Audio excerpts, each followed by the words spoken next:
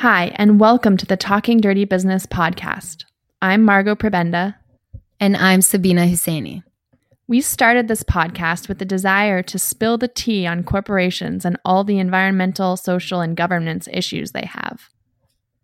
Our episodes are here to help people make more informed decisions, increase public awareness, and just vent on societal issues that blow our minds. Please note that any opinions expressed in this podcast are our own and do not reflect the opinions of any company or organization. And all of our research is based on publicly available information. We're here to direct your attention to certain issues that you may not have thought about before.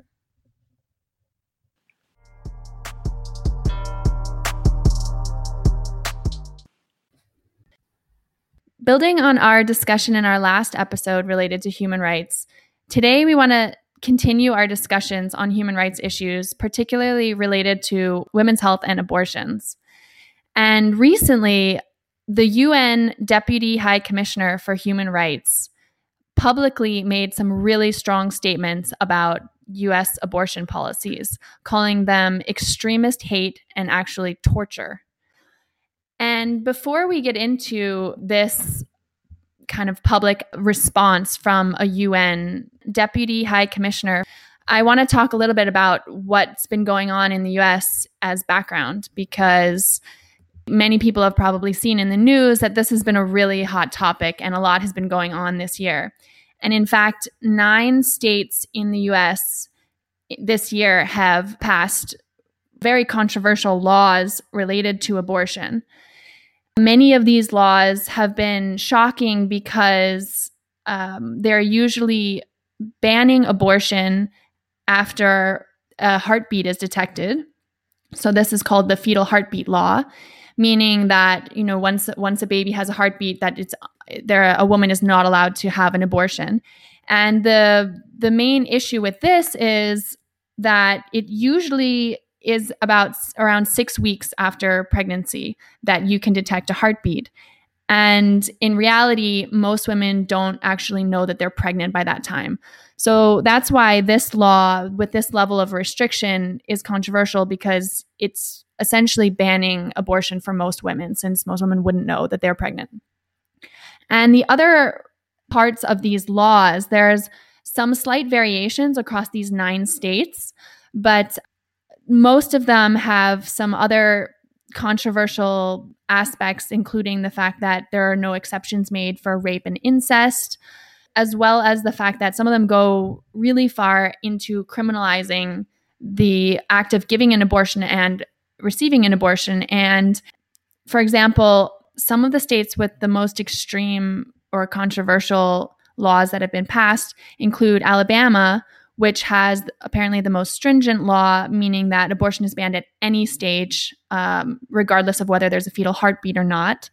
And this has also been extreme because it's criminalizing it to the point that a woman can be put in prison for life, potentially, if she actually goes through with an abortion in this state.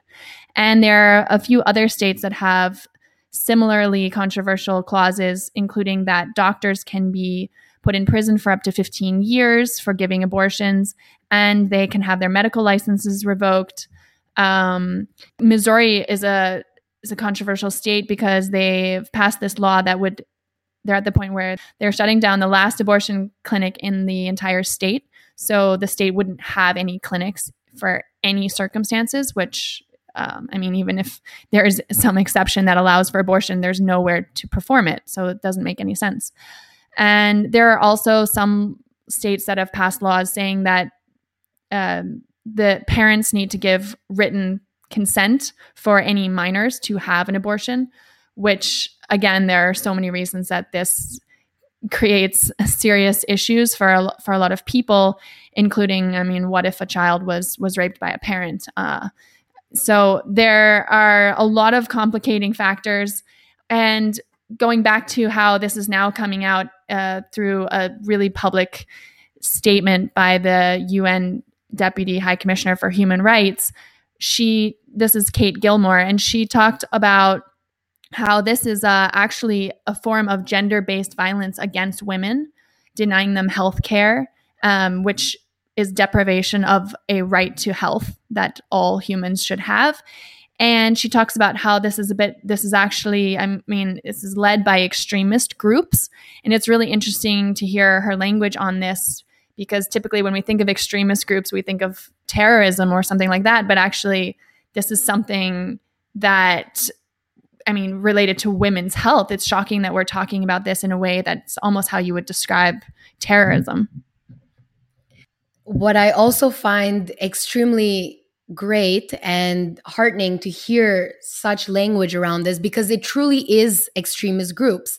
If we're looking at the heartbeat bill, it's not an actual heartbeat from the idea of a cardiovascular way that we think about it. And the science behind it is actually at 6 weeks, the embryo is forming and will eventually develop into mature systems. But so at the time when there's this heartbeat bill, there's an immature neurological system and a very immature cardiovascular system. So what it is that you're actually hearing at 6 weeks is actually electrical pulses that initiate that there is a life that will be formed. However, it is still scientifically deemed unborn human individual. So even at 6 weeks, what everybody likes to call the heartbeat bill, which paints a very beautiful picture to everyone that has their God and wants to believe that this is a fully grown human heart and it's beating. It is not that.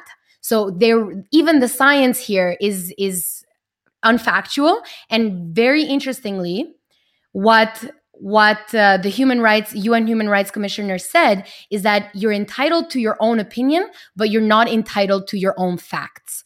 And that is something that should really continue the debate and should really be the focus of this. This is really science just thrown out of the window, and everyone really taking their extremist views, their extremist religious views to control women's bodies.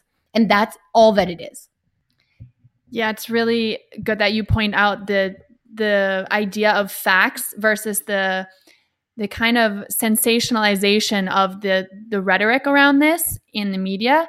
And this Deputy High Commissioner for Human Rights actually, I think, is explicitly pointing to language used by Trump, because he really is able to make this issue sound extreme in a way that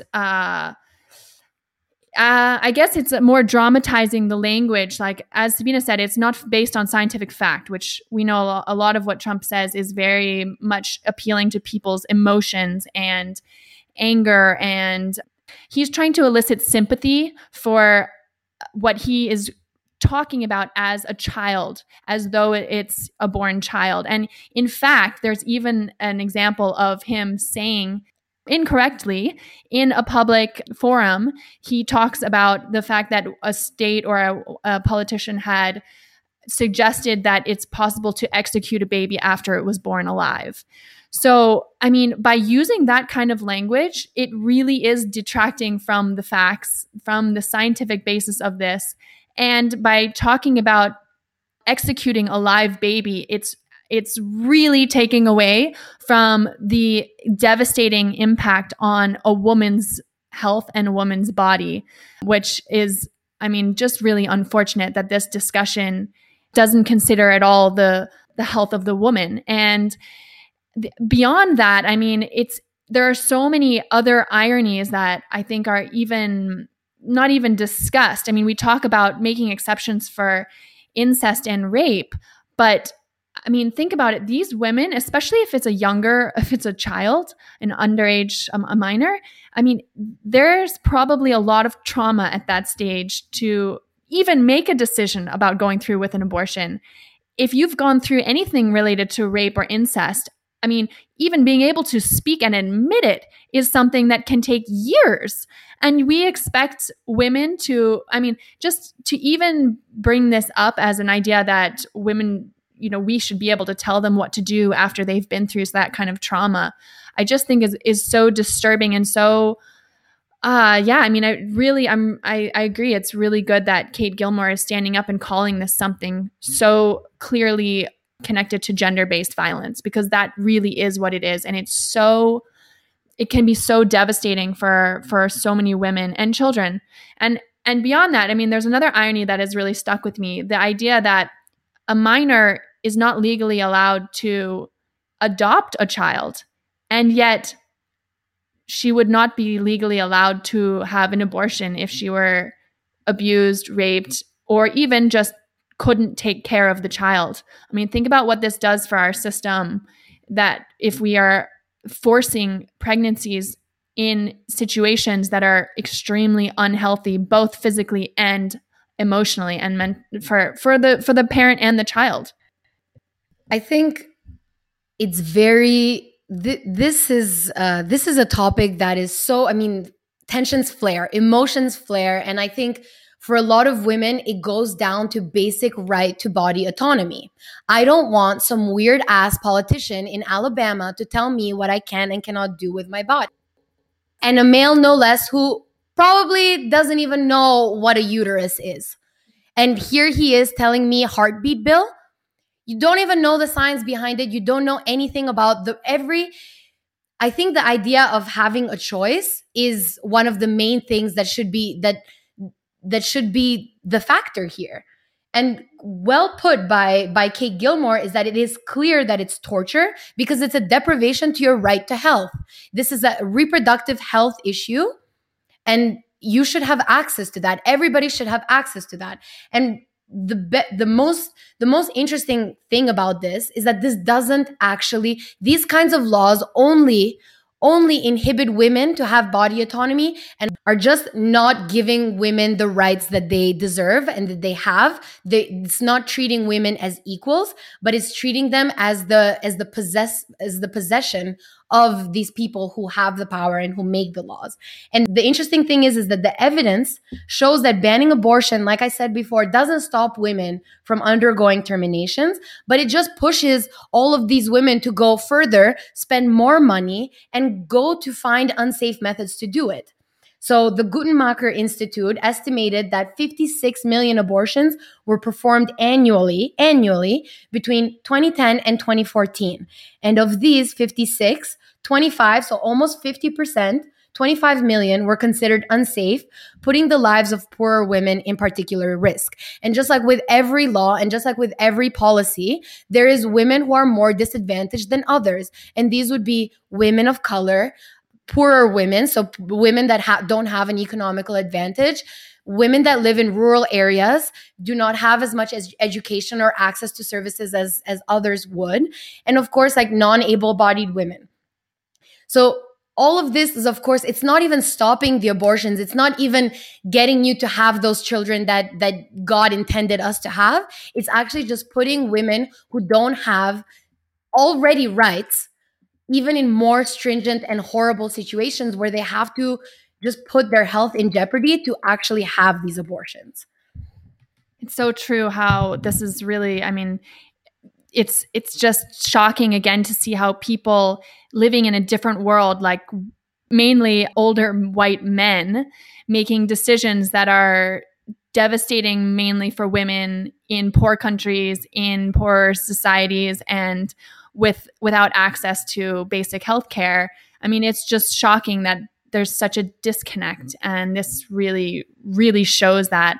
And the other thing that Kate Gilmore talked about in her criticism was that the Trump administration has also decided to reinstate a global gag rule, which is denying U.S. government aid to individuals and organizations that perform abortions or even give information about the procedure.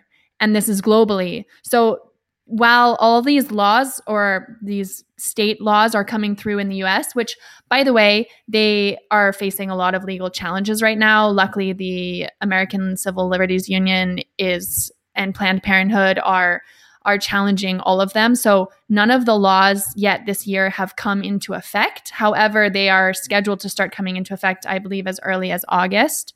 But they're facing legal challenges, which is really good. But this is obviously a serious issue in the US, but the point is that it's having repercussions globally, especially the fact that the US is pulling funding and influencing global policies around this. I mean, this is a larger impact than we can probably even imagine, because the US is one of the largest funders in the world of this type of humanitarian work. And if we are now suddenly saying that any organization giving information about women's health, if they mention something related to abortion, then the US pulls funding. I don't even think anyone has calculated the cost of what that would mean for the world, but this is seriously a human rights issue for women globally. And as you're mentioning, beyond pulling funding, the US is also very heavily influencing rules and policies and resolutions on this. And interestingly, in April of 2019, so in April this year, just a couple of months ago, the UN watered down. So by watered, so this is the article in The Guardian that talks about the fact that the UN watered down rape resolutions to appease the US's hardline on abortion stance. And what this means, what is this? So there was a resolution on combating rape in conflict, but due to opposition from the US, there was all language referencing the text to sexual and reproductive health was excluded from this resolution. So this is a resolution on rape during conflict. And because of the US's hardline policies on abortion, they opposed very, very adamantly to remove anything related to reproductive health of women in conflict zones where rape is used as a tool of war. And so the vote was actually carried 13 votes in favor. And so the UK actually spoke about it. But interestingly, the UK backed this resolution, but expressed regret on the omission of reproductive health care. And they said specifically, "We deeply regret the language on services for survivors of sexual violence, recognizing the acute need for those services to include comprehensive reproductive and sexual health care." So not only is it happening in 9 states in the US, but the country, of course, is imposing their power on the UN and the funding that they give to the UN and also their position in the UN system in order to remove words that will make it so much harder for victims of sexual violence at war and at conflict to be able to get the reproductive health rights that they need. And that might include abortions.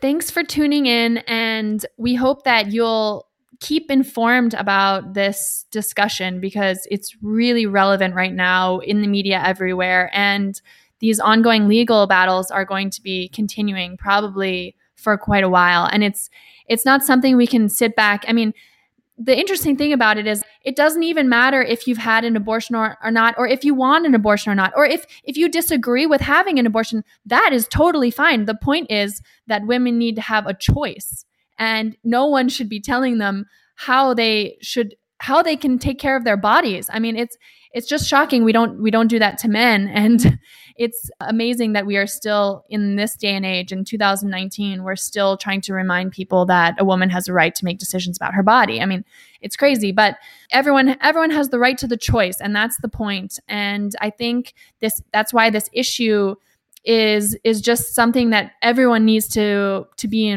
be vocal about and really stand up for the rights of women, even when it doesn't feel like it affects us personally. It affects our society, and it's a really serious issue for human rights around the world. So we'll leave you with that today, and we hope you'll tune in next time, and we'll continue talking more about these types of issues.